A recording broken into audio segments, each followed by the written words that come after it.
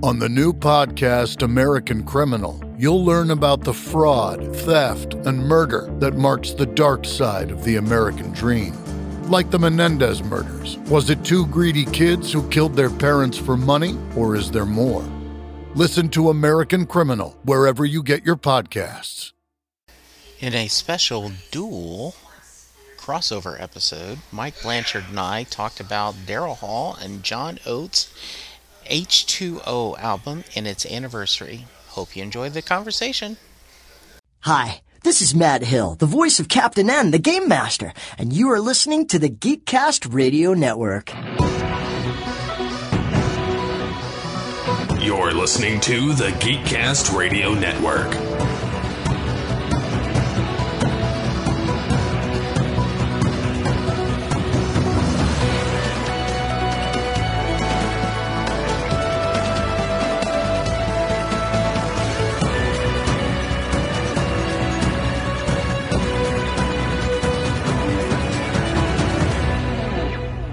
Unleash the geek in you. We are the world. We are the children. Get through and make a better day. Just you and me. This is Geek Cast Radio. I am, of course, TFG Mike, and joining me is Jesse W. Jackson from Set Lusting Bruce. Today, our two podcasts are crossing over to celebrate the upcoming 40th anniversary of Daryl Hall and John Oates' album, H20. It was released October 4th, 1982. But before we get to all that, hi, Jesse, how are you? I am great. I am so excited that we are getting to do a duo podcast talking about a duo's album. So that title, yes. H20. So, yes, this will be a lot of fun. I'm excited that we're getting to ride in each other's car, so to speak. Yeah, there you go.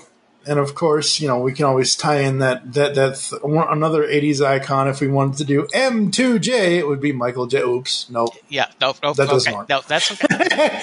There's no Thriller in that. Yeah.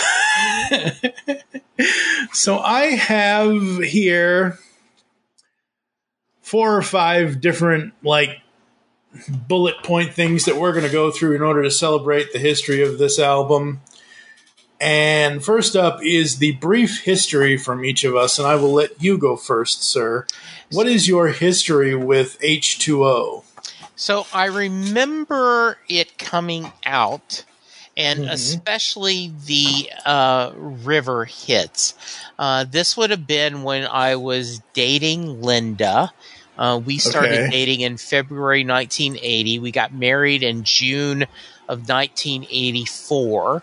So this was one of those. I'm sure I bought the album on cassette because I do not believe in 82 I was buying CDs at that time. So I remember really enjoying it. During the middle 80s that Daryl Hall and John Oates were having a string of very successful radio hits. I remember seeing them on, MTV and videos, and I always remembered that they didn't want to be called Hall and Oates because it sounded like a guy's name, Holland Oates. Yeah. So I always, even now, in 2022, 40 years later, I always make a point to say Daryl Hall and John Oates. So yeah, those are my quick memories. I've been listening to it over the past couple, since we decided to do this, I've been listening to it and kind of fell in love with the album. So I'm excited about talking about it. Yeah, absolutely. And for me, so I am slightly more, but still less of a spring chicken than you. Mm-hmm. I mean, compared to you, I'm probably a spring chicken because, and this will come up 2 years from now when we talk about another Hall & Oates album that got released in the same month, but in a different year, because I completely forgot by 1984 you and Linda were already married. I had listened to another podcast. I don't know what it is about you, but you turned me on to some good music podcasts over the last couple of years. First up was Terry Smith and the Music Talks podcast, and now you're like, oh, by the way, did you know that there's a sort of, it's not official, but I'm going to say official Hall & Oates podcast? I'm like, really? Seriously? And yes, Out of Touch, a Hall & Oates podcast with,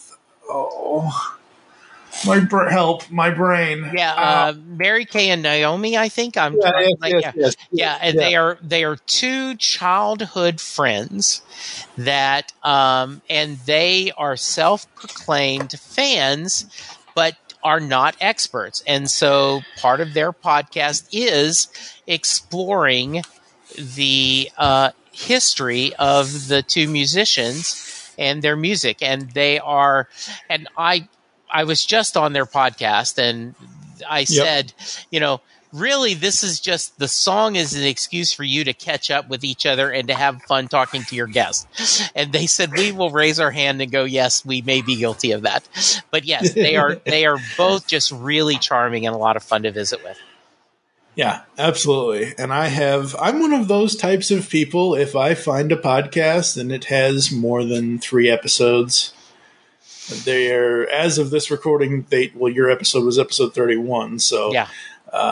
They've released 31. I marathoned them all. I've listened to them all in like the span of a week and a half because I have no life. Okay. Podcasting is my life, whether it's listening or producing, etc. So the whole point, to bring this back around to the whole less of a spring chicken than you are, is because I don't remember this album in 1982 because I was only 2 years old. Okay, yes.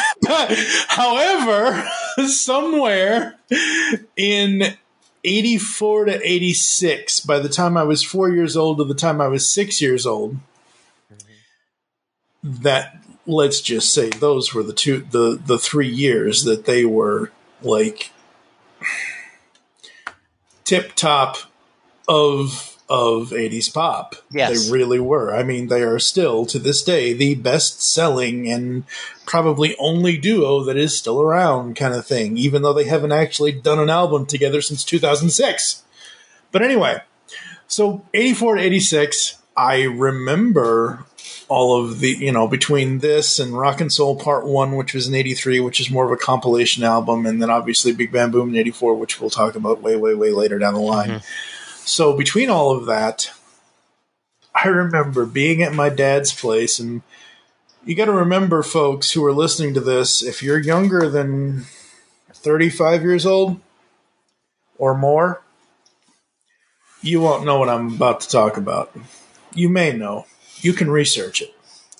My dad had one of those, you see these images on Facebook all the time of the silver metal stereo cabinet with all the stereo components in it and everything else. Yeah. So he had one of those, obviously with a record player built into it, and he had the H20 album.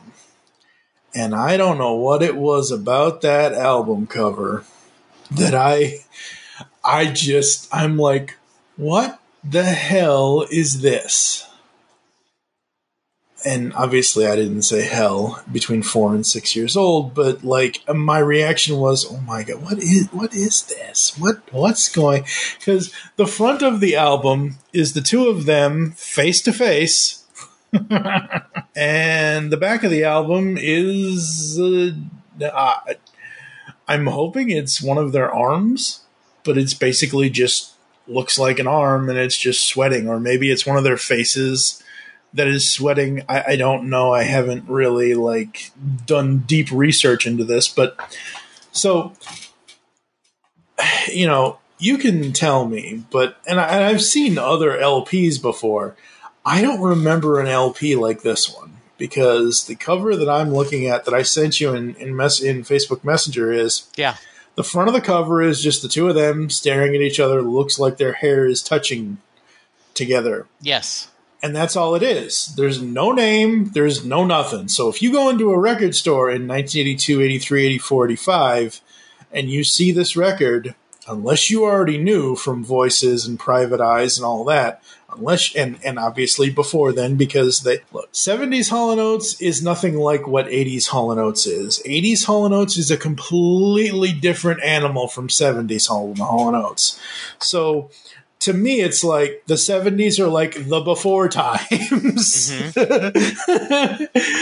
And you look at this album, you're like, who the hell are those guys? You flipping around the back cover, you see all this sweat. And then you see, I've never seen an album like this, where their names and the name of the album is on the back. Yeah, there could be, like, there's the Beatles' White Album, there's other, sometimes albums get, artists get cute, right? They want to be cute. Obviously, H20, water, so Hall Oates, a play on that name. The back cover does look like it's either, it could be their forearm, it could be their forehead. You don't know where it is, but obviously they are, it looks like they're sweating or someone took a water hose and sprayed that on them. We are not sure. Yes. Yeah, we are not sure. Yes.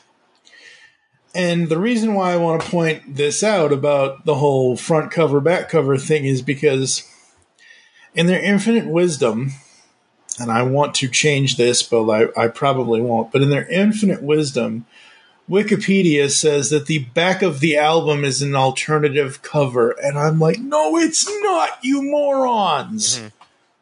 Anyway, but yes, my history with this is listening to Maneater, is listening to Crime Pays, Art of Heartbreak, Open All Night, Family Man, Italian Girls. I skipped around on this. I mean, I didn't skip around, but I remember, I don't remember listening, sitting there as a kid listening to the whole album. I remember listening to these various tracks that I've just mentioned, kind of thing. But I remember listening to this as a record, not as a cassette. My cassette Hall & Oates years did not start until Rock and Soul Part 1 and then Big Bam Boom. Yeah. So that's my history with the album. Now, we are going to try to go track by track. We're not going to spend a lot of time on each of these tracks. We're not looking for deep insights or anything like that.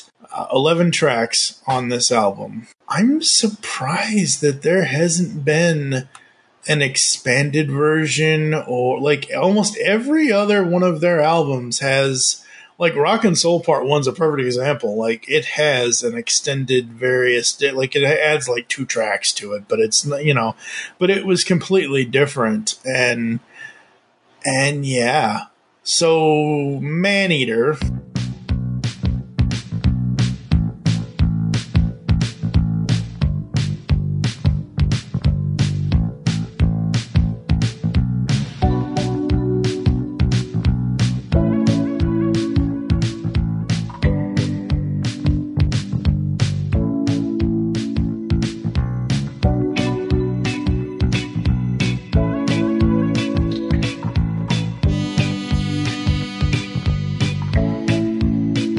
song about New York City, or maybe something else less wholesome, I guess. Yeah. Well, so huge radio hit. It remained on the top spot for 4 weeks. It is the most successful single at that time. I remember hearing it a lot during the summer. I do remember the video with the cat, and that with that very poppy chorus. Oh, here she comes. Watch out, boy, she'll chew you up. Oh, here he comes. Oh, here she comes. Watch out, boy, she'll chew you up. Oh, here she comes. She's a man-eater. Is a really, really, it's a very poppy song, and I do not mean that in a bad way. It is a great radio hit. Yeah, absolutely. I love Maneater. Obviously, as a kid, never knew what it actually meant, but it is what it is. I love the lyrics. I love the melody. I think all of that is great. I don't ever remember seeing the video because by the time I was watching music videos, it was past when that would be airing on MTV. So, yeah. Have you seen it since? No. Okay. I'm not seeking out. I will probably after this, but yeah, no, I wasn't.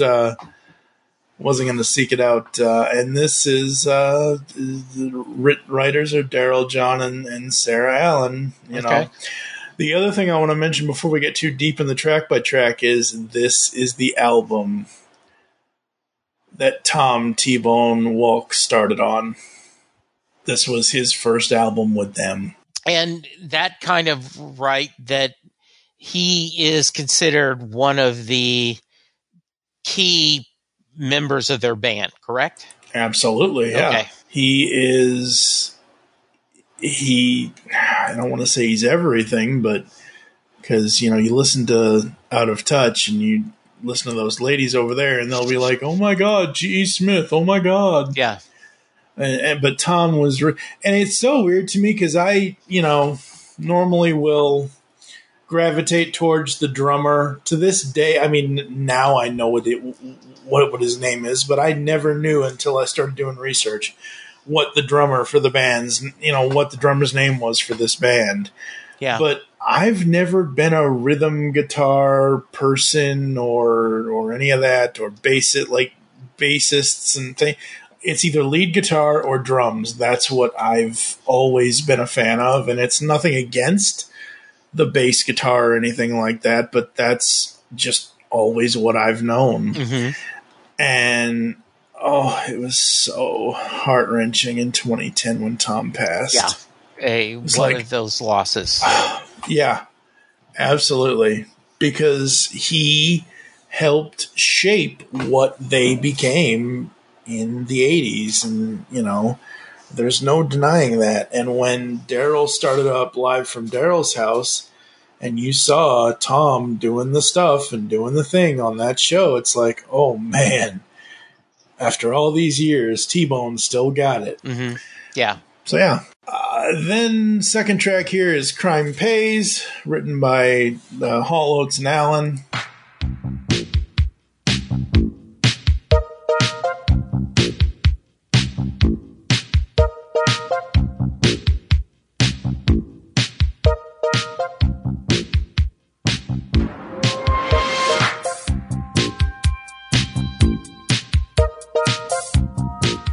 When I was listening to this album today, I realized that the first three tracks are Maneater. I don't want to say it's a banger, but it's one of those lead off tracks that basically hits a ground rule, kind of, we're gonna hit it just over the shortstop's head kind of hit, and obviously it deserves all the fame that it has and everything else. I'm not saying it's a lower hit than what it was. I'm just saying that it's not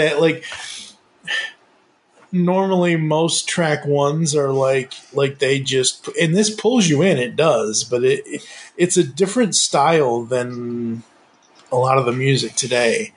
And Crime Pays is the same way. It's more, I don't want to say mellow, but yeah, it's kind of mellow with a deep hook in the middle. Okay. This was okay. I put down that it didn't stand out to me. It wasn't one of a song that I, spoke to me anything, nothing specific about the lyrics or the music. So, I don't have much to share about Crimes Pay. Yeah.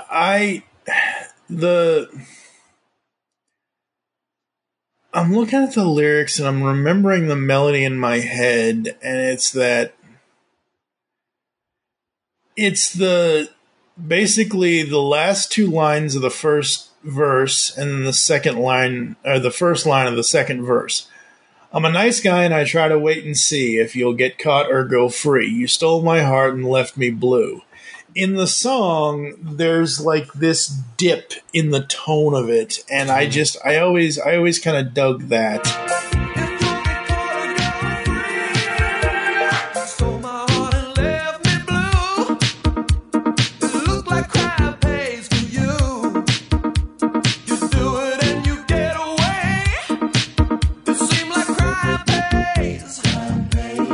Nice, I like that. Now, up next we have Art of Heartbreak. This is another one of the ones that is more. It's upbeat, but it's not as mellow as like some later tracks that we'll get to. Yeah, I like this one. It was very catchy.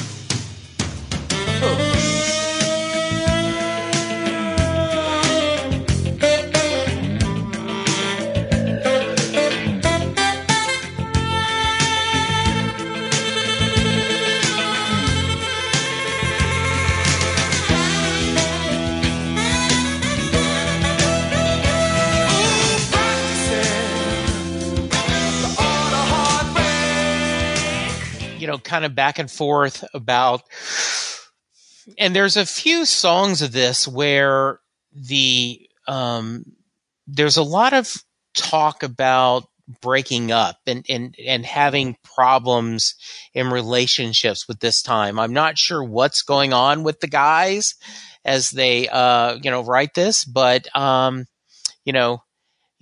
to ignore the twisted side. We hiss at the same time. That's you're having a little bit of mixed messages there with this one. Yeah, and both. So this song was written by Daryl Hall and both of the Allen sisters, Sarah and Jana. And obviously this was at the time when Hall and Sarah Allen were together and in a relationship, and I'm not sure. I assume it's, I mean, you've got one male writer and two female writers, and it's the 80s. I assume that, maybe they needed to find lyrics to fit the hook or something like that. And as I'm reading through this, anticipating what she's aching for, I'm being edgy, leave her wanting more. Anyone might think we'd rather be alone. Yeah, she's been cut before by sharp things I've been saying so long. So, to me, this is more of... the song is called The Art of Heartbreak. Yes. But it's more of like they're in a fight. Yeah. Like... It's one of those little like, I'm going to ask you this, and if you want to answer, you can. If you don't have to. Yeah.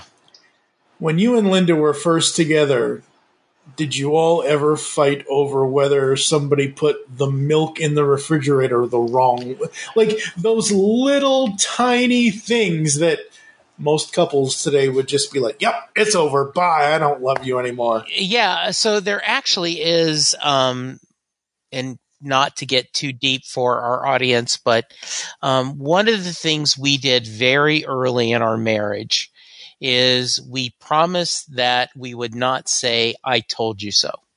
And for example, let's say we're going to go buy a new car. Okay. And then 3 months later, we're having trouble making the payment, just as an example. And one of us says, I knew we shouldn't have bought that car. Nope. Time out. The time to have said that is before we bought the car. Yep. Right? You know, the Monday morning quarterback doesn't work. If you have a problem about us, I know we shouldn't have gone to dinner that night, or I know we shouldn't, whatever it is, the time to speak up is before we make the decision, not afterwards. And we both agreed to that. I think one of the ways we survived our marriage, Mike, is that when we had Chris back in '89, I was working nights, she was working days, so we only saw each other on the weekends. Mm-hmm. And so a lot of people argue about a kid because, oh, that's how you change the diaper? I changed the diaper different. Why are you doing it wrong? We didn't see each other. And so, like, I remember her saying, oh, really? That's how you do it? Well, obviously it must be working because, you've been doing this all week.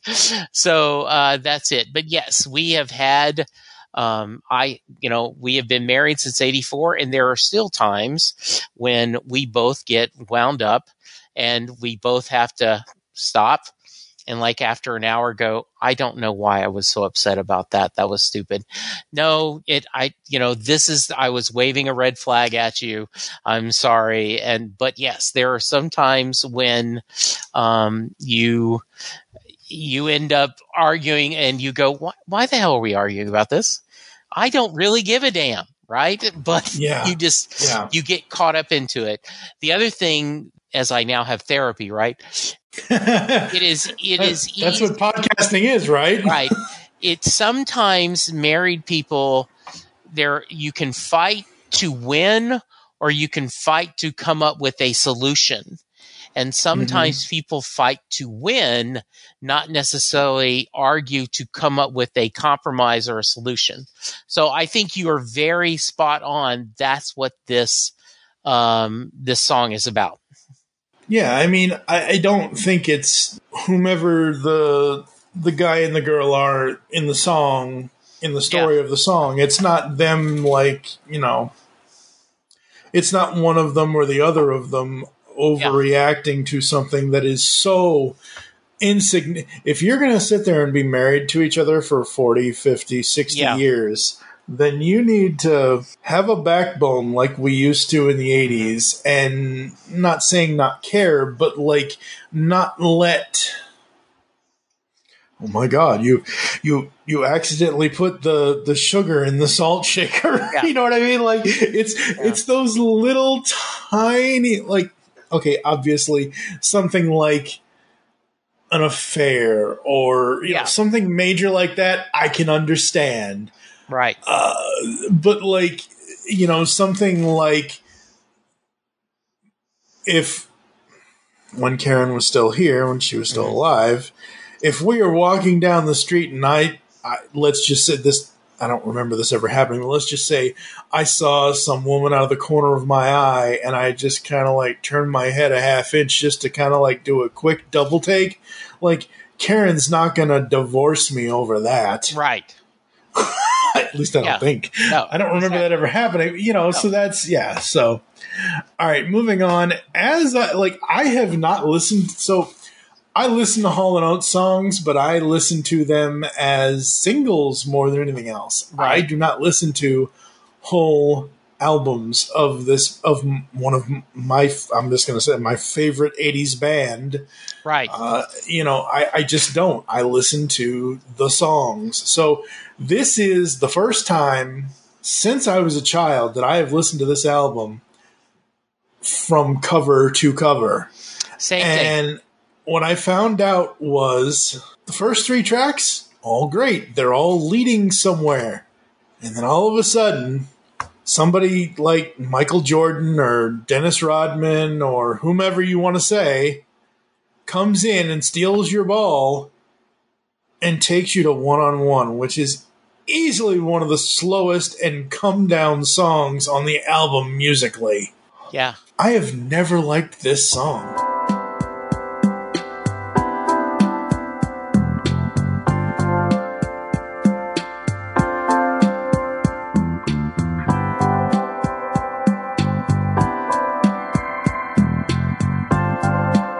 Which one? It's One-on-One, the next track. Okay. Yeah. I wanted to make sure. Yeah. It was a hit.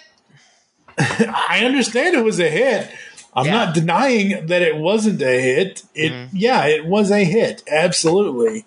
But I have never liked this song because it takes... So, as a perfect example, I can bring this up here. I asked my buddy Desmond Reddick, who does Dread Media. It's a horror type podcast, but he also used to do a music podcast called Drop D. And at one point, and I'm sure you know this, I'm sure Terry, if Terry's listening, Terry knows this. Hi, Terry.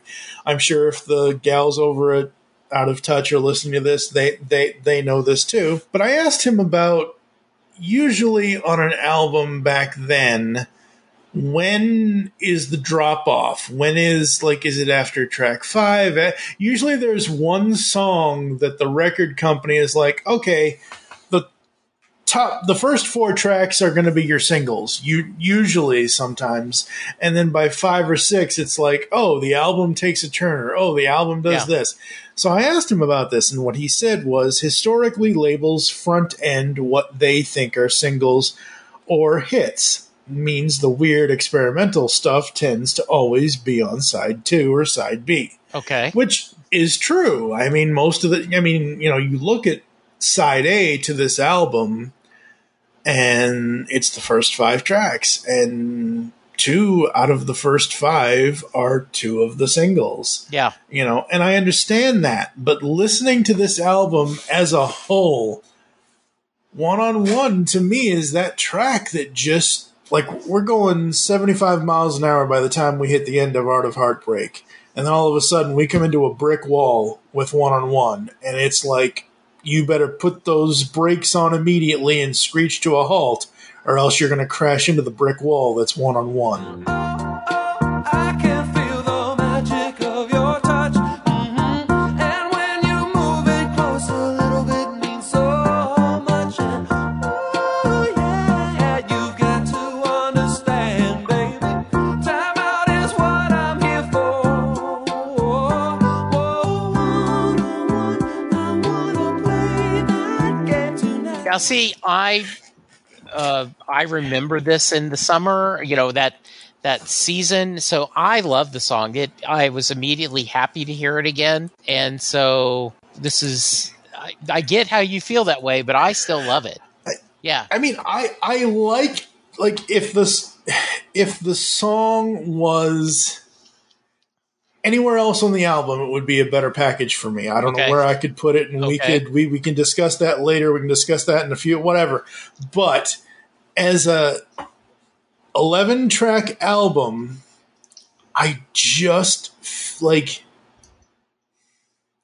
all you got to do is take One on One, move it from track 4 to track 10. So basically you move everything up. So Open All Night would be after Art of Heartbreak, and then Family Man, Italian Girls, Guessing Games. Basically, it's in between Delayed Reaction and at Tension. Okay. Because I feel like the first 9 tracks, the first 8 tracks, I should say, minus One on One, they're all up.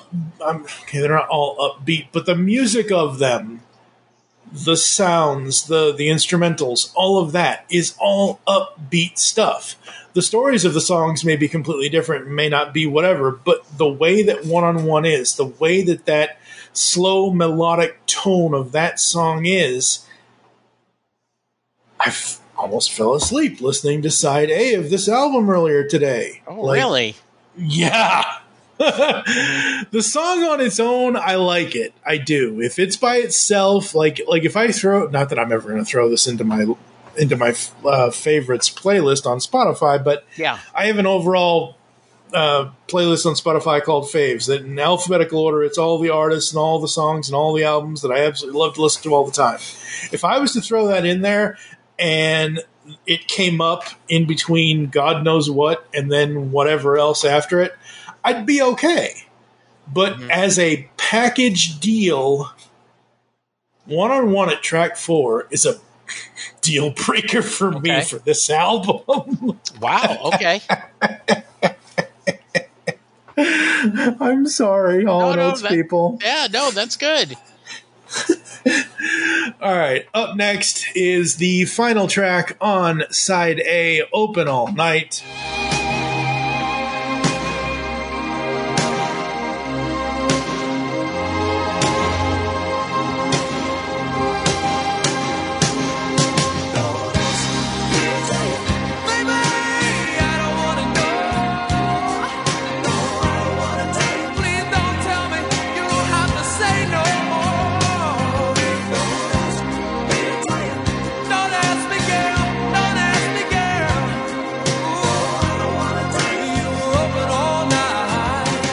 Oh boy, I wonder what the heck they were talking about here. So, at first I was very disappointed that it wasn't a cover of Bruce Springsteen's Nebraska song, Open All Night.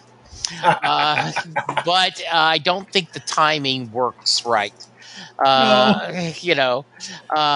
Nebraska, what came out in, I think, in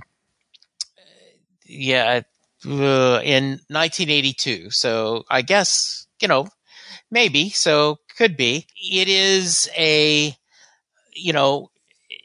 his is more about a journey in a car. This one is basically someone is open for business, and they are enjoying their freedom, I guess is a nice way to say it, correct? Yeah. I mean, because this is a crossover, I'm going to say that normally over at Geek Cast Radio, our show is explicit, and I may or may not tag it explicit on our end, but I know that your show is more of a family show, so we can kind of, go there, but I don't think we need to go so far graphically. At least I don't think we have so far.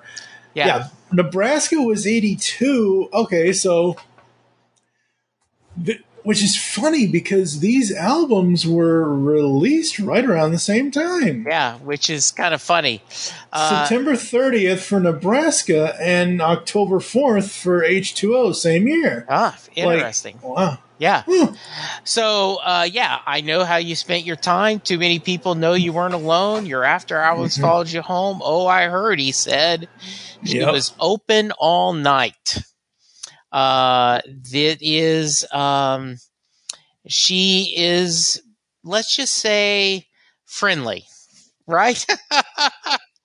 Let's just say promiscuous. Oh, man. Okay. Yes. Promiscuous is the PG-13 or PG way of saying it.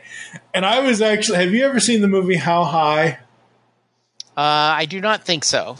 Okay. So in 2001, there was a movie called How High with Method Man and Redman and a bunch of other people. And it's basically about them going to Harvard to get an education instead of, So at one point or another, Method Man says to Redman, 3 words: stop, no, and don't. And Redman comes back at, he's like, most girls that I end up being with are like, oh no, don't stop, that kind of thing.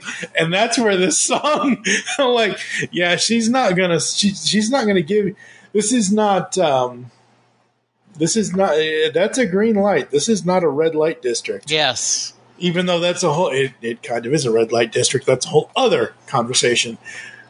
And the funny thing is I've always liked this song. I don't know what it is about this song.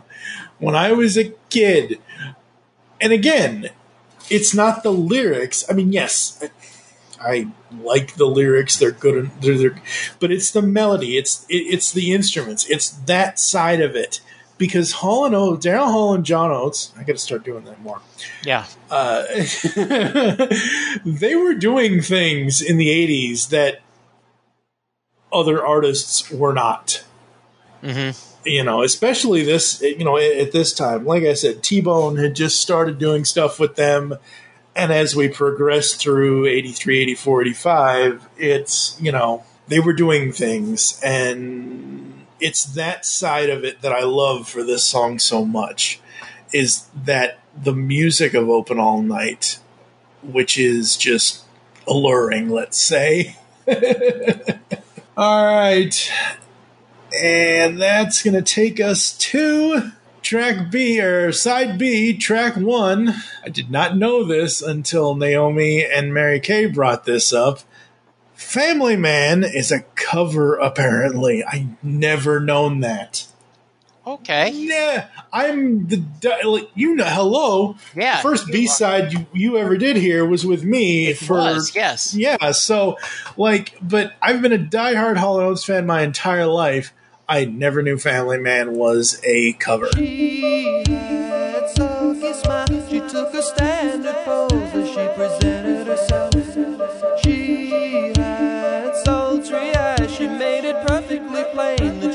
this for a price. But he said, leave me alone, I'm a family man, and my bark is much worse than my bite.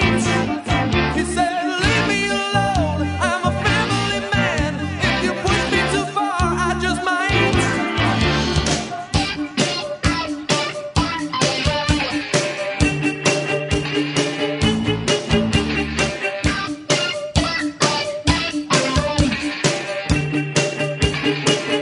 Interesting. Okay, that's great. The very interesting lyrics, correct? Yeah, absolutely. So I want to connect the Springsteen song "One Step Up." Okay. The lyrics is: "There's a girl across the bar. I get the message she's sending. Man, she ain't looking too married, and me, well, honey, I'm pretending. Last night I dreamed I held you in my arms. The music was never ending. We danced as the evening sky faded to black. One step up, two steps back." I love that idea of I get the message she's sending. She ain't looking too married. And me, well, honey, I'm pretending. Very much the same tone of this family man. This saying that, leave me alone, I'm a family man. But if you push me too far, I just might. And I think that often people like to play with fire, Mike. They like, oh, it doesn't hurt to flirt a little bit, or it doesn't hurt to go to the bar and buy that handsome person a beverage. And then sometimes, all of a sudden you get there and the slippery slope has slipped and you've sloped, right? Yeah. Yeah, you've definitely slipped off the slope. Not you, but you've not hello. You've been married almost 40 years. Yeah. You ain't slipping anywhere. Yes. Who else would put up with me, right? Sadly, I no longer have that person. Yes. Anyway, that's a whole other. Yeah. Anyway, but I'm so I've heard this song so many times recently, and obviously I listened to it because as we're recording this, the day that evening, night, whatever you want to say, the whole day before the recording session, I've been listening to this album on repeat from track 1 to track 11. So I could have these songs ingrained in my brain. Yeah. And I hear the lyrics that they are saying. Okay. And I understand them, and I know what the song is about.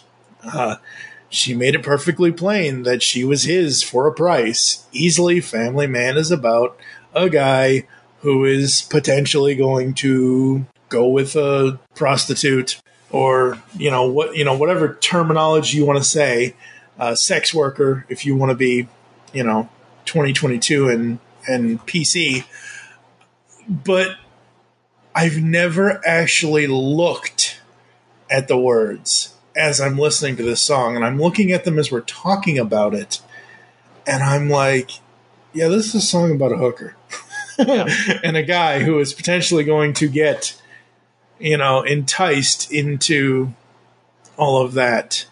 And yeah, you're right, that line, but if you push me too far, I just might. Yeah.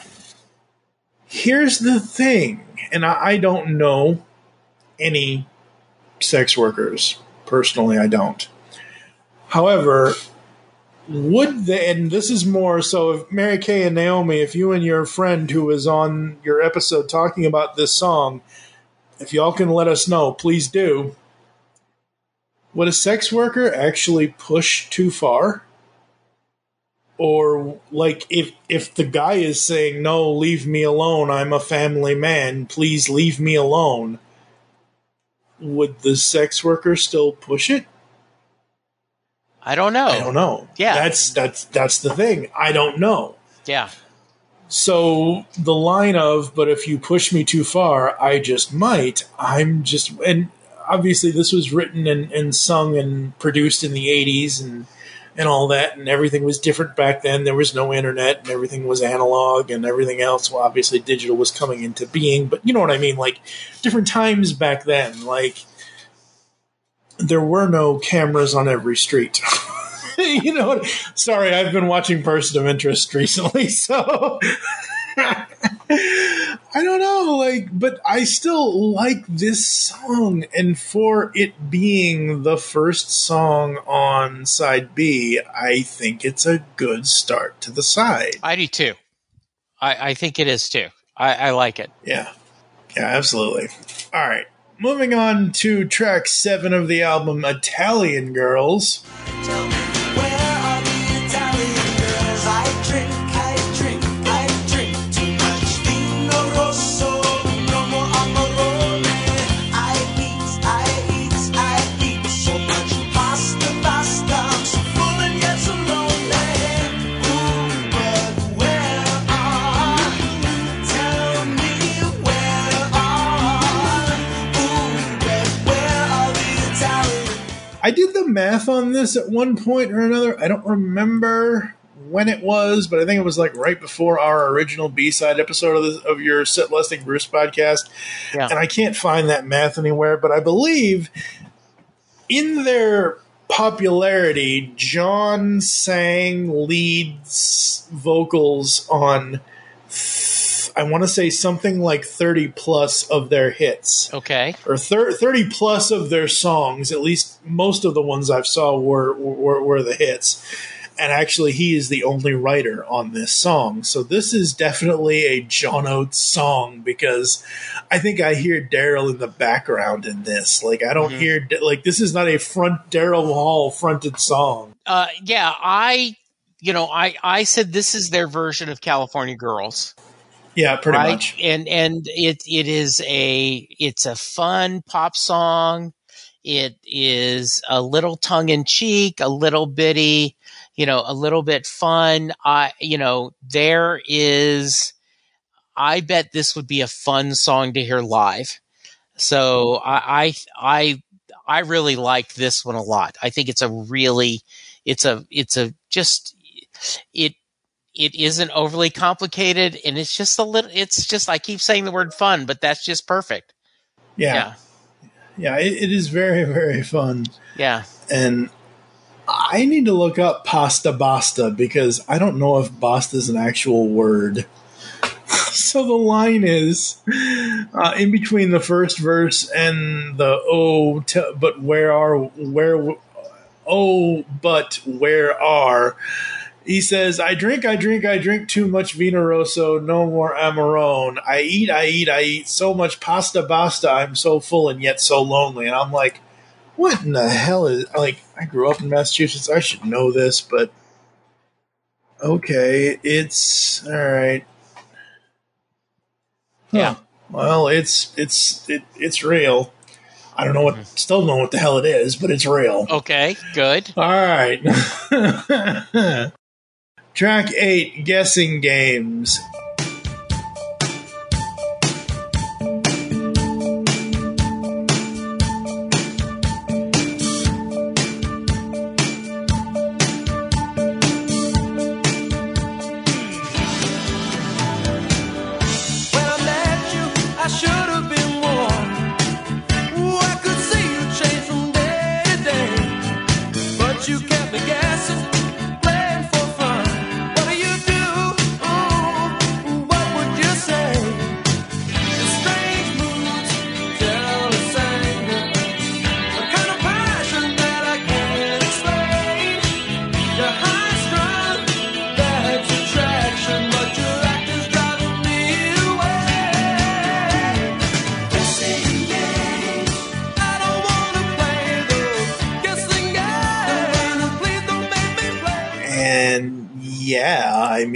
Once again, this is the sex album for Hall & Oates, I guess you could say. I mean, yes. Relationships, sex, whatever. And I like this track. I think it's good. I think it's fun. And I think it's basically, saying, hey, look, don't. This is, again, one of those things where it's like, don't do all those nitpicky things. Don't make me go through those guessing games. Like, tell me, like, not tell me what you want, but because that's a whole other track on a whole different album. But Yeah. you know what I mean? Like, he's saying he, as in whomever the male is, saying to the female, like don't mess with my heart, kind of thing. Don't, this isn't the this was 1982. I'm sure there were Olympics this year, but I don't think they were summer. Yeah. No, they were I don't remember. Anyway, what did you think of guessing games? You got to give me something to hold. This cute routine you got is wearing thin, so baby, can you do it for yourself and for me? I don't want to lose you. I want us to win. This is it's a fun pop song again. It is it really has that upbeat melody, but it is this, let's not play games. Let's, so there, and I think your point is well said that this is an album of a lot of songs about relationships and back and forth. So yeah, I think this is a good one, and I enjoyed it. Yep. And not necessarily the jealous anger part, but the strange moods part. Mm-hmm. Like, Karen and I always knew when we were each in, like, something was going on, but we couldn't fix it immediately. Like, if I needed time, or if she needed time, or whatever it is. Like, when we needed space, we always gave each other space. But if it was something like, oh, come help, or come talk to me, or obviously we would. And like you said, like, the couple in the song, he wants them to both win. Yeah. So again, not a breakup song. No. All right. Going into track 9, Delayed Reaction.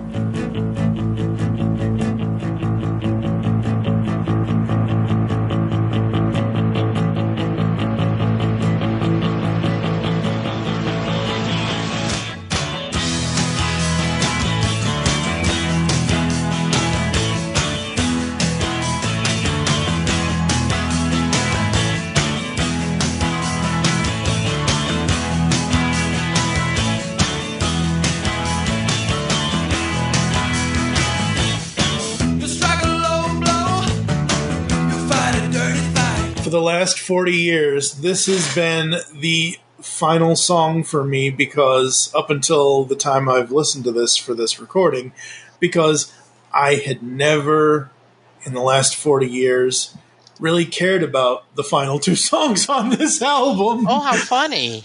Yeah. And that's interesting. Yeah. Because, again, the last 2 songs, at least... So, again, going from this, Delayed Reaction, into At Tension...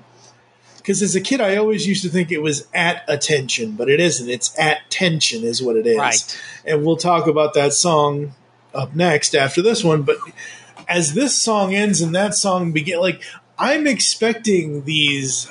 I guess I shouldn't be, but I'm expecting these high, upbeat... transitions from, like, you can have a song fade out, but the next song has to immediately take you into it. It should not pull you out of it.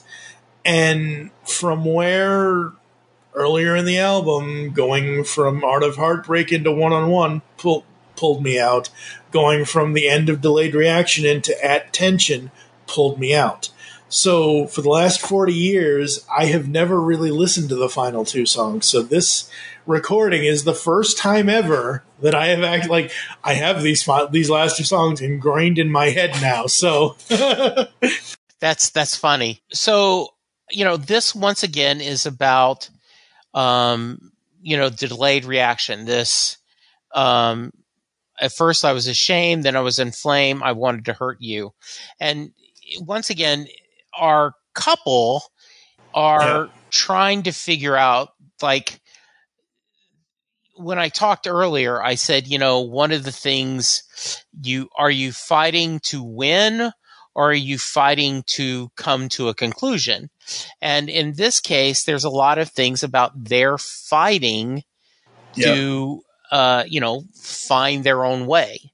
And so, so I think that's, very, very interesting and to see what they're going to do. Right. Yeah. Yeah, absolutely. Yeah. Yeah. And the male part, because again, this was the 80s, folks. Yeah. Most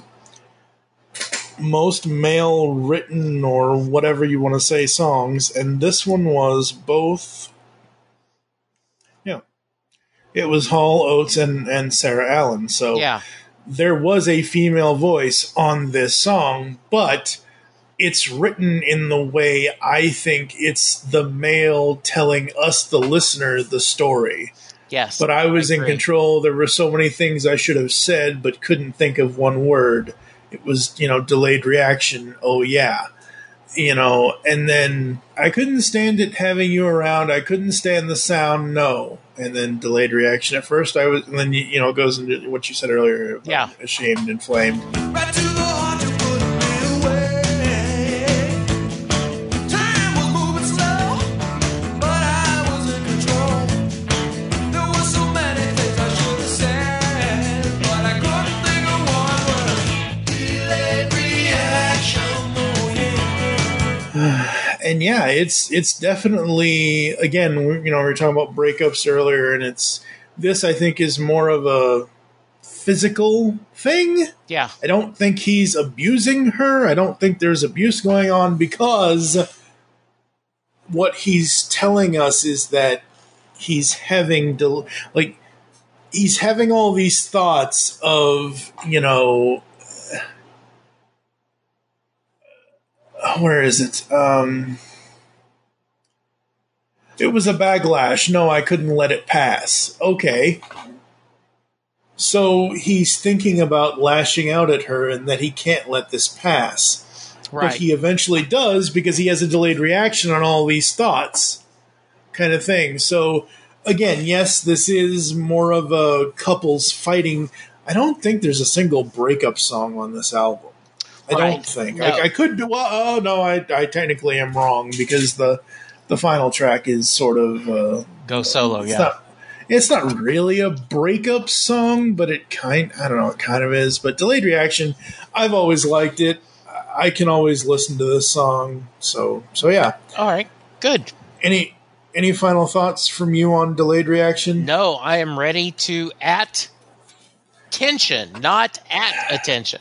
Yes. And I don't.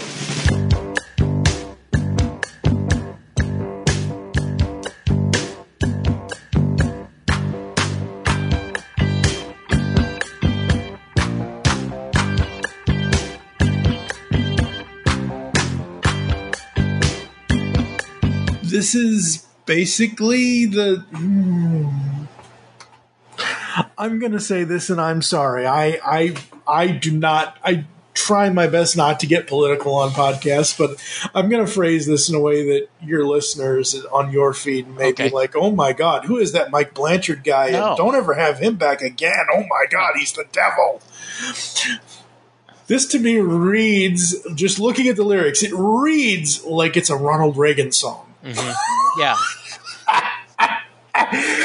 And the reason why I say that is because as I'm looking at these lyrics, and I never really paid attention to this song, but this is not a relationship song at all.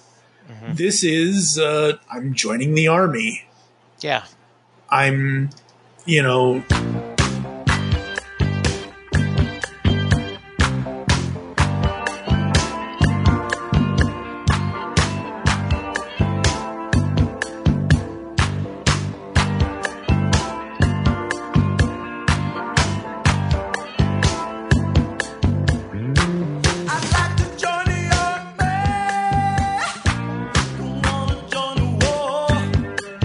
this has nothing to do with, this is not a man and a woman. This is a guy talking about soldiers and going into the army and the fact that, now how can such a little bullet drop a big soldier to his knees?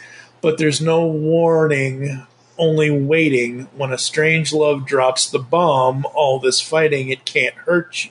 It can hurt you. Like, that to me sounds like it was written in about Vietnam. Yeah. Because it's the only war that I can think of. Like, I mean, we were 9 years, by the time this album came out, it was, Vietnam ended in 1973, right? So it was 9 years after the Vietnam War. Yeah. And this was written by Oates. So I listened to his autobiography, Change of Season, and I don't remember him saying anything about his family being in the military. Mm-hmm. But I could be wrong. I mean, what are your thoughts on this one? So I did not care for this song. I don't like the distortion at the beginning. It doesn't work for me. Then it slowly fades off. I'm not quite sure the message they're wanting to say. I mean, is this a pro-military song? Is this a anti-war song? Is this a relationship is a war? I don't know. Once again, my man Bruce Springsteen, I got my finger on the trigger, and I don't know who to trust. When I look into your eyes, there's just devils and dust. I've got God on my side, and I'm just trying to survive. What if you do to survive kills the things you love? Fear's a powerful thing, baby. It can turn your heart black. You can trust. It'll take your God-filled soul and fill it with devils and dust. So this is a song about, right? Devils and Dust is about you're a soldier, and what if you even though we've got God on our side, right? I'm just trying to survive, and what if fear's a powerful thing? It could turn your heart black. So, if this is about, I just don't know. I'm standing at tension.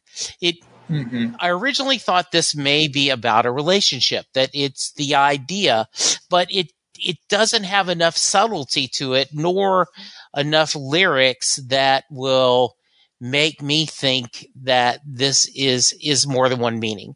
So I'm curious, do you have any feelings on this song? And yeah, I mean, go ahead. I kind of like the beginning instrumental a little bit, only as an instrumental though. Okay. If you ripped this out and made it a ringtone, yeah, I probably wouldn't know what song it was because I've very rarely listened to this song. But that's a cool ringtone. What it would be a conversation thing. But as I was listening to this today, I'm just like, again, I have all the respect in the world for our military and people who serve in the military. My uncle was, I believe he's retired now, but he was a Navy Seabee. He got as far as being a Navy Seabee in the, he served in Gulf War and all that. Yeah. So I have all the respect in the world, but really, as I was listening to this one track today, I was just waiting for some sort of something coming whizzing by my head. Like, literally, I felt like I have no reason to have PSD. I never served in the military. I couldn't. I 4F'd out. Right. But as I was listening to this song, I was transported into this story with this soldier in Vietnam. Mm-hmm. And, again, maybe he's talking to his drill sergeant, or maybe he's talking to a superior, because let's see, where is it? We keep on marching forward, never will retreat. Don't let the enemy inside you. That's the beginning of defeat. All good soldiers stand to arms. All good soldiers try so hard to follow orders, never asking why. I'm standing at attention. Yeah. So ill at ease with you, afraid to make a move. Yeah, and that is like, ill at ease with you. That sounds like something you would say to a future girl. Like, That's like, little geeky ass me in the 90s in middle school waiting for the girl I like, that kind of thing. But the rest of the song, I mean, it starts with him saying he'd like to join the army. So that to me is like, oh, this is about some person joining the army. Yeah. Oh. I don't know. Yeah. Like I said, it's not a song after tonight. It's probably a song of theirs that I don't dislike it. I just don't have any interest in it. Yeah. I think that's well said. Yeah. Yeah, absolutely. And I looked through Oates' Wikipedia page and doesn't say anything about his dad being in military or anything like that. And for him personally, he ended up going to temple and all that. Mm-hmm.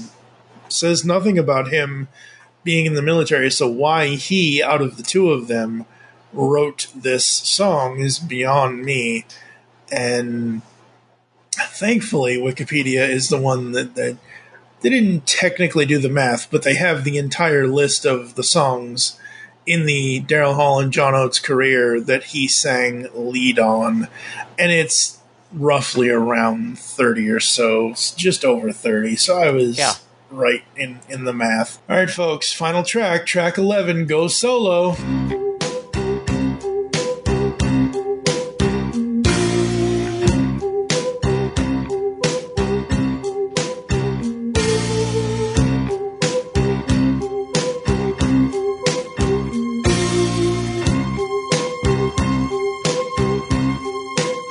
Yeah, so this is a nice upbeat way to end the album. Yep.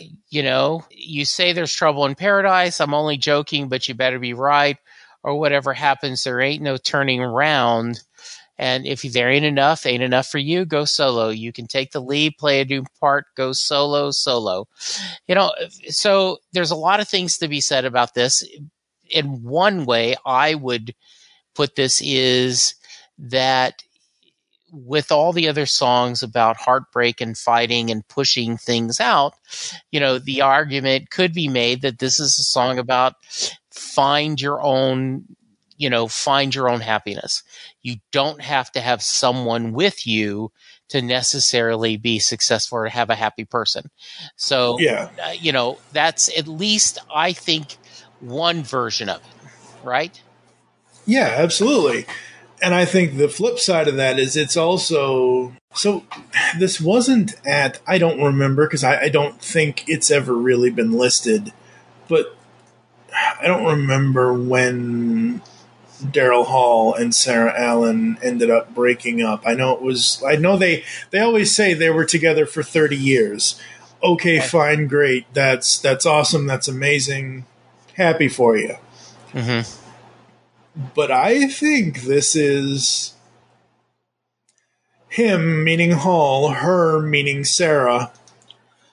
I think this is him saying to her that if this isn't going to work, if I'm not the person, like it says, if that ain't enough, go solo. You can take the lead, play a brand new part, go get a new boy. Like, if what we had for the last 30 years is no longer enough for you, then it's like you see on all the, like, oh, we had, like, insert celebrity couple here. We had an amicable split, or even any regular couple. We had an amicable split. Like, there's no divorce court. There's no this. I mean, obviously there may or may not be but you know what I mean? Like, there's no, oh my God, fight over custody. Oh no, in this song, he is telling her, if what I'm offering you isn't enough for you, then go ahead and take the lead with your life. Mm-hmm. Separate from what we had. Go away from me. Go on your own. I guess. Again, I've only listened to this song like 1,000 times today. Yeah. So, first impressions, 40 years later, not as a child, not having any attachments to this, I'm just reading into it what I am thinking of it. Like, Yeah, you know. absolutely.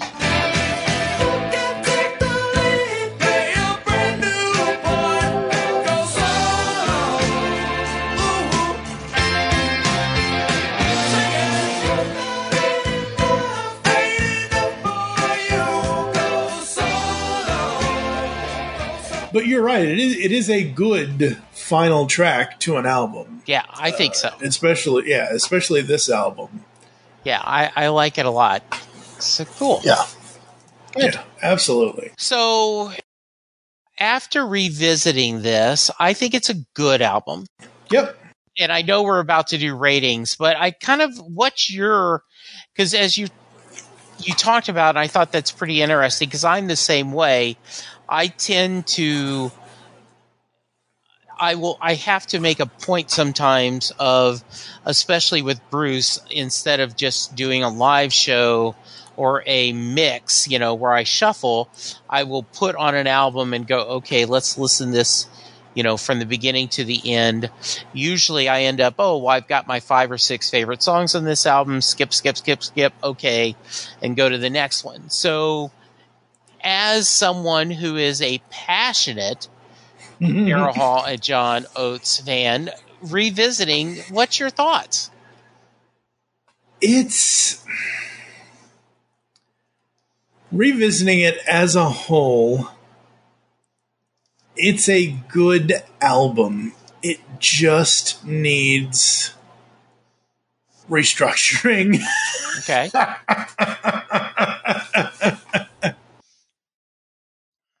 This album has 5 and 6 on side A, side B. So 11 tracks. I honestly think, and I'm sorry, John.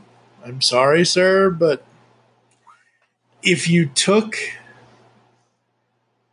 I'll just say it. If you took out track 10 at tension, and you moved One-on-One down to where at tension was, mm-hmm. I think that would be a better mix of the album, because you have all these upbeaters on side A, and then you have Family Man, Italian Girls, Guessing Games, Delayed Reaction. Delayed Reaction is the last kind of really big boombastic kind of song on the album. Then you have One-on-One, and then you have Go Solo. So you remove tension altogether. So Go Solo. I like it. I think it's cool. I think it's good. It's not as upbeat as all the other songs, but it's not as slow as At Tension and One-on-One. One-on-One was their hit. At Tension, I would love to know how many people actually remember this song, because I remember the song. I just remember not listening to the song. Mm-hmm. I think I listened to it once as a kid. Yeah. And I was like, yeah, no, put Maneater back on. Can we rewind this LP, please? Like, can we scratch all the way back to the beginning? Oh, but yeah, that's overall. I think it's a good package. It just needs a little remixing. Okay. Good. I like it.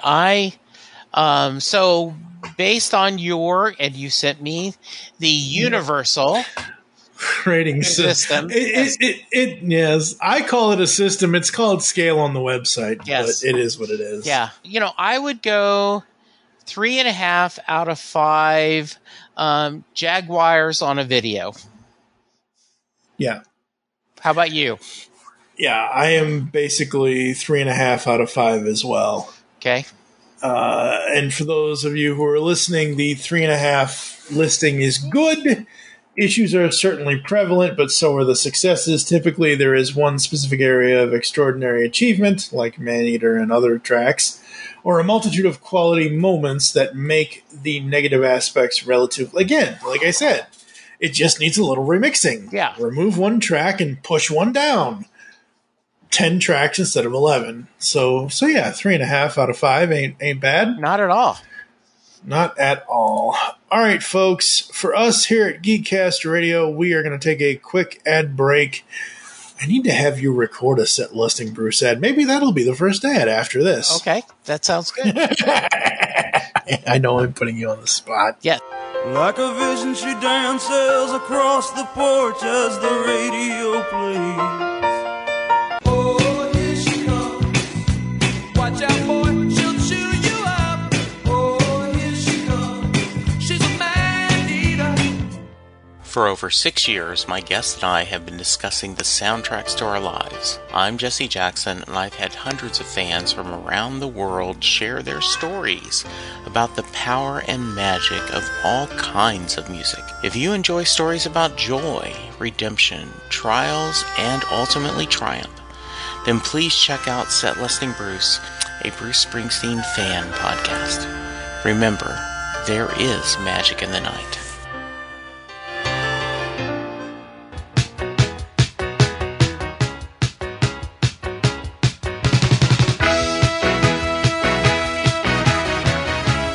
Hi, I'm Terry Smith, the host of Music Talks, the podcast where I ask guests a simple but beguiling question. Choose a song from each decade of your life and tell me why these songs mean so much to you. Guests and listeners love this format, and if you want to find out why, then take a listen at musictalkspod.buzzsprout.com or use your favourite podcast app. Just search on Music Talks Terry Smith. If you'd like to be a guest on the show and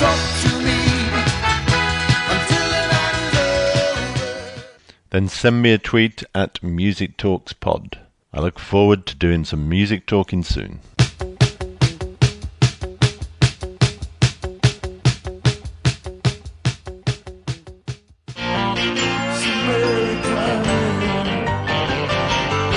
It's a town full of losers. I'm born out of here to win.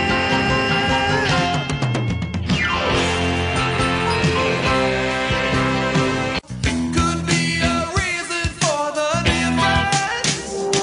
You've been practicing the art of heartbreak. Ooh, practicing the art of heartbreak. All right, folks, we are back, and Set Lusting Bruce. Oh boy, So you have such a way with your guests. It's just amazing to listen to. well, thank you. I hope that is a compliment.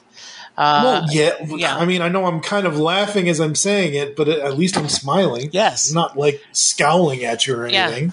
No. I appreciate you saying that. I do. Set Lusting Bruce is available wherever you find fine podcasts. It is basically me having conversations with not only Bruce Springsteen fans, but musical fans. I do. And I am very proud that Mike was my very first B-side episode.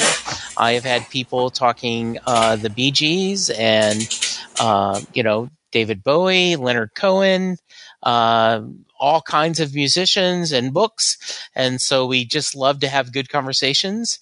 As we are recording this, it is September 8th, 2015 was my very first Set Lusting Bruce episode. I am hitting over 900 episodes, which is a hell of a lot of boss talk. You can also hear me talk. I am on Last Best Hope for Conversation, which is a Babylon 5 podcast, where we are going through every episode of Babylon 5 with myself and two newbies. They have never seen the series, and so we are going spoiler-free, discussing it one episode at a time. Every other week, I am on Next Stop Everywhere, the Doctor Who podcast, where me and Charles Skaggs goes through classic and modern Doctor Who. And finally, the House of the Dragon, the new Game of Thrones series on HBO, tuning into Sci-Fi TV, Small Council Matters. I am a member of that, and I am discussing the new Game of Thrones prequel. Whew. But He does a lot, folks. He does almost more than I do when it comes to podcasting, and podcasting is my life. Yes. Like I have nothing else. And right before we recorded this episode, he's like, "Yeah, I have 1, 2, 3 podcasts, and then we're recording with you." I'm like, "Oh my God, don't. Whatever you do, folks, don't try to be like TFG and Mike, please. Yes, don't." exactly, right. It's trust me. I don't even want to be me sometimes. Like, but it is what it is. And yeah, Hall & Oates 40th anniversary for H20. I love the legacy of this album. I love a lot of the songs on this album, and I think it's great overall, even with the remix issues that I have, but I can easily make a playlist about that. And it's funny, I forget what John's last name was, but I don't know if you've ever heard of Records Revisited. No. Okay, it's a podcast. It's another music podcast, and one of their guests was, it's Ben and Wayne, and they have guests on, and they were talking about that 1984 classic album, Born in the USA. Ah, okay. And they did an episode about the album, and their guest at the time, and I'm sorry, John, that I don't remember your last name, but John was saying to them, if you rearranged and did a few things to Born in the USA, it would sound a bit better. Mm-hmm. So I took this, because this is a crossover between your show and my show. Yeah. I took this and I did what John said to do. And I labeled the playlist on Spotify, Born in the USA, the right way. Oh, okay. I will have to share this playlist with you. Please and do. I'm trying to. Born in the USA, the right way. Okay, so the way the track list goes in this playlist, Born in the USA, Cover Me, Darlington County, Working on the Highway, Downbound Train, I'm on Fire, Dancing in the Dark, No Surrender, Bobby Jean, I'm Going Down, Glory Days, and My Hometown. Okay, interesting. Now, what I recommend is there is, I'm going to draw a blank. There. So basically, what did we move around? We moved around. Oh, that's what it is. We moved around. Yeah, they moved around Dancing in the Dark from what the actual album. Yeah, Dancing in the Dark and Glory Days. They moved that around. I don't remember what they moved around. I just remember making the playlist off their recommendation. Mm-hmm. So there is a album that came out in 2014 called Dead Man's Town, a tribute to Springsteen's Born in the USA. Okay. And it is Born in the USA by Jason Isbell, Cover Me by Apache Relay, Darlington County, the Quarter City Nighthawks, Working on the Highway, Blitz and Trapper, Downbound Train, Joe Pug, I'm on Fire, Low, No Surrender, Holly Williams, which is one of my very favorites covers, Bobby Jean, Ryan Colwell, I'm Going Down, Trampled by Turtles, Glory Days, Justin Towns Earl, Dancing in the Dark, Nicole Atkins, and My Hometown, North Mississippi All-Stars. These are all independent Americana artists, and they did a version of the album, and it is very much worth listening to. It is a Americana take on this classic, and so I think you'll like it. I think you'll like it a lot if you like Americana. Well, I mean, we like Bruce, don't we? Yeah, we do. Absolutely. Yeah. So I will definitely look out that podcast. I will check out your playlist. That sounds wonderful. And just thank you so much for your continued support and your friendship and hanging out with me every once in a while. I always have a blast when we talk. Absolutely, absolutely. And coming up, folks, not on Geek Cast Radio here, but on one of my other shows later on in either September or October, Jesse will be back with conversations we've already recorded over on the Pull Bag. We're going to be talking about Tom Zoller's Long Distance and Warning Label. So that'll be coming up as well. Here on Geekcast Radio, we have got... If you don't mind, we like to introduce y'all to the human condition. Oh boy, I didn't actually plan it this way, but this is the way it's happening. Next episode, Terry Smith returns to talk about Blackstone Cherries live from the Royal Albert Hall, y'all. Oh, perfect. And Terry has told me that Blackstone Cherry really isn't his thing, but because it's me, he's willing to put up with it. That'll be fun. That'll be really fun. Yeah, I've had fun with Terry, and I've actually used Blackstone Cherry, and I've applied them to his format. Blackstone Cherry is a band that's been around for 20 plus years, since 2001 now. So they don't really they don't fit into his format, but I've taken songs that I feel like sound like they should be in the 60s, 70s, 80s, 90s, and all that. So yeah, I've taken Terry's format and I've, as he says, I've Blancharded it plenty of times. I'm actually trying to convince him, and it was funny because I was doing the research for this episode of our crossover here to figure this out.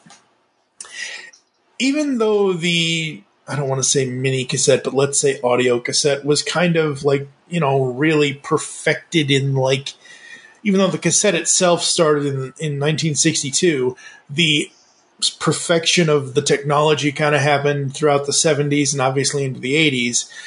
I was trying to figure out that balance between the decades of when the switchover from LP to cassette was, and obviously when the switchover, because I'm trying to get Terry to do an episode of Music Talks where we talk about the decades of music technology, of how we've consumed from LP to cassette to CD to streaming services and all of that. And yeah, I'm trying to convince him of that.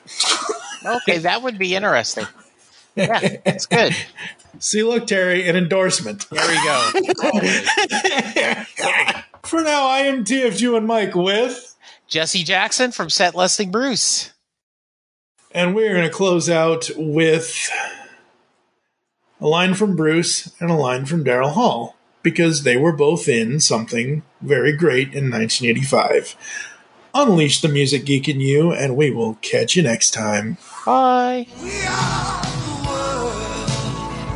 We are the children. It's true, we make a better day, just you and me.